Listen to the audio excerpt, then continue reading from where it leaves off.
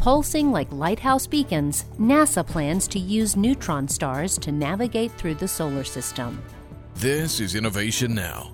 Neutron stars are the glowing cinders left behind when massive stars explode. Made up of exotic states of matter, they appear to pulse, hence the name pulsars. Once installed aboard the International Space Station, NASA's Neutron Star Interior Composition Explorer, or NICER mission, will study the extraordinary physics of these stars. Here's Dr. Lenetra Tate, Program Executive for Game-Changing Development at NASA's Space Technology Mission Directorate, to explain. GCD has delivered our Station Explorer for X-ray timing and navigation technology, or Sextant, to the NICER mission. Sextant it's almost like the software, the payload on NICER. This Sextant NICER mission will provide autonomous navigation capability at large distances from Earth using X-ray emitting neutron stars as beacons. So in common terms, we'll use pulsars as navigation beacons to provide high precision measurements of neutron stars. This Sextant technology could prove to be our guiding light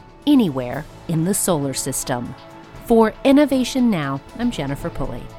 Innovation Now is produced by the National Institute of Aerospace through collaboration with NASA.